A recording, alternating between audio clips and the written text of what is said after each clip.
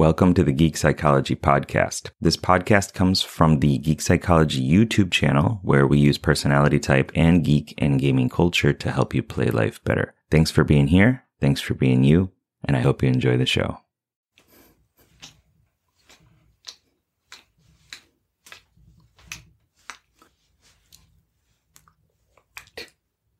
Hey, what's up, team? It's Sherman here from Geek Psychology. In this video, I'm going to talk about why you, as an INFP, are sabotaging your dreams of having a big impact on the world.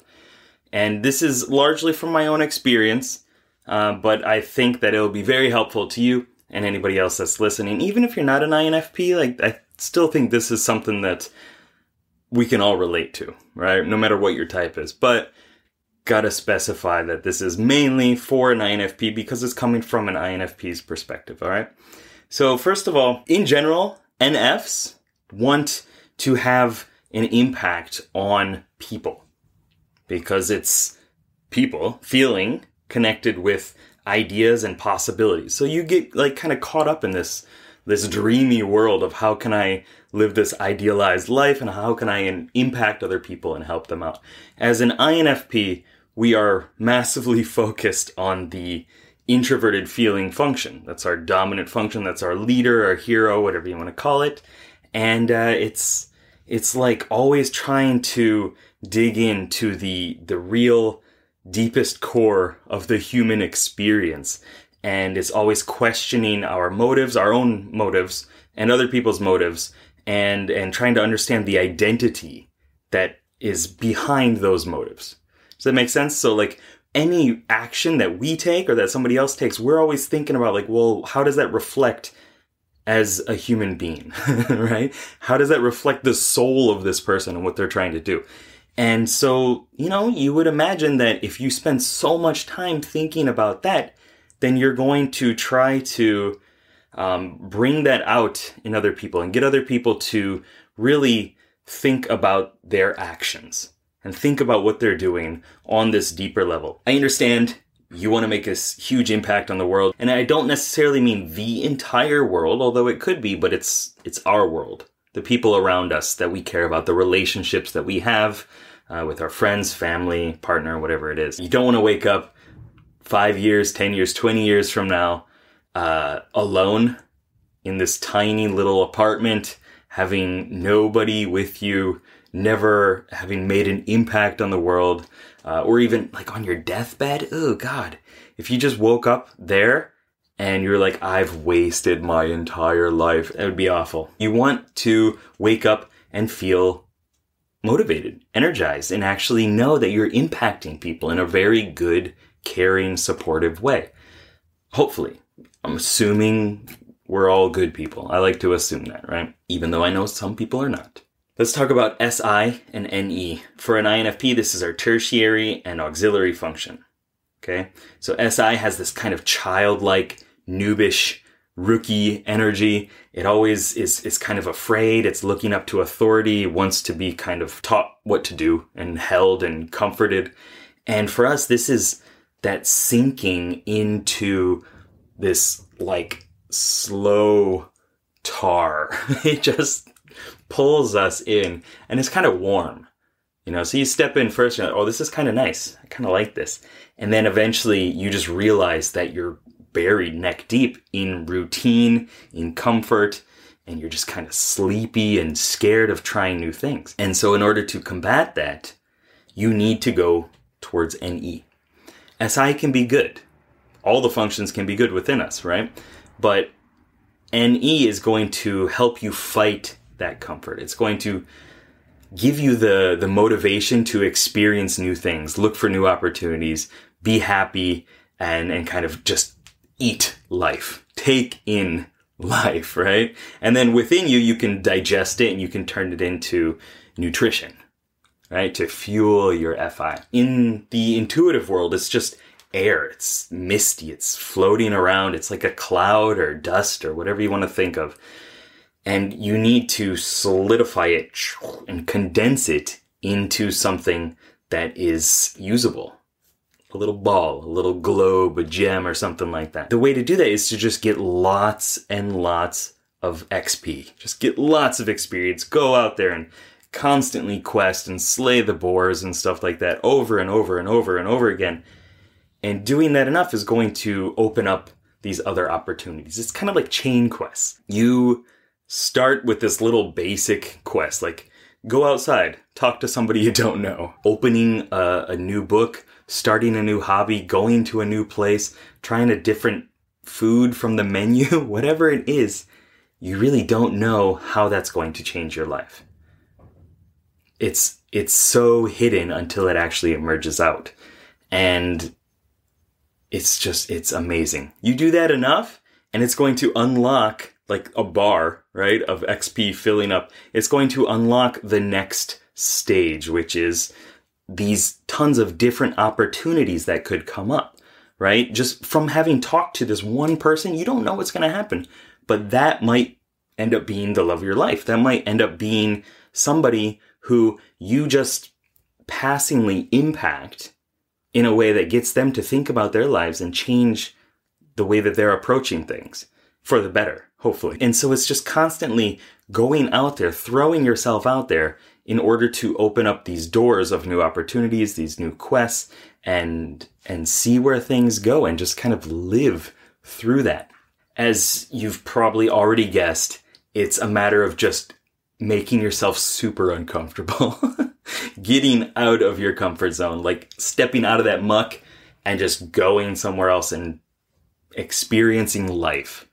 And really assessing and judging things on a deeper level, in a wider base. Because if you're just stuck in your house, if you're just assessing your own mucky situation forever, and you're like, well, yeah, so this is bad, and that's bad, and that's bad, and you're not actually moving out and exploring the world, then you're not going to have enough experience. You're not going to have enough data points to really understand things and make decisions and stop being so indecisive about things. Go make yourself super uncomfortable. Get out of yourself. Just go. Just do something. Go talk to somebody else.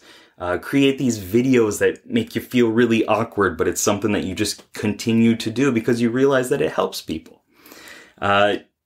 Do whatever you got to do to just break out of your comfort zone a bit. One thing that I did is I used to go to the club like twice a week, maybe a little more sometimes. Sometimes by myself.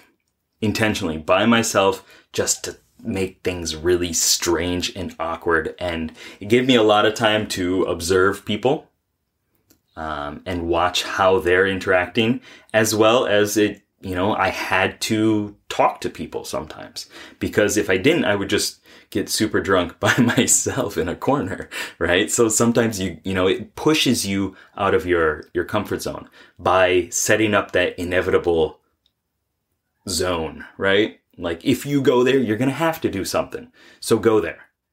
That makes sense? Coming to Japan. I didn't know anything about Japan. I honestly didn't really care about Japan. I wanted to go to Spain. I studied Spanish. But me coming to Japan it completely crumbled the walls of comfort. And I had to relearn how to interact and talk to people. And it gave me a lot of different experiences that completely changed my life. I'm not saying you got to go to another country, but you see what I mean, right? Stepping out, expanding is super key to really understanding yourself. Another tandem that we should talk about is FI and TE. This is the dominant function, introverted feeling, TE, extroverted thinking. This is that push and pull between like who I am as a person and that otherness within us that we also kind of, we aspire to embrace, to bring into the ego team and make us a strong whole individual, but we also fight it because it's so different. It just feels strange. And so FI is going to give us this desire to maintain peace because we want to feel peaceful within us.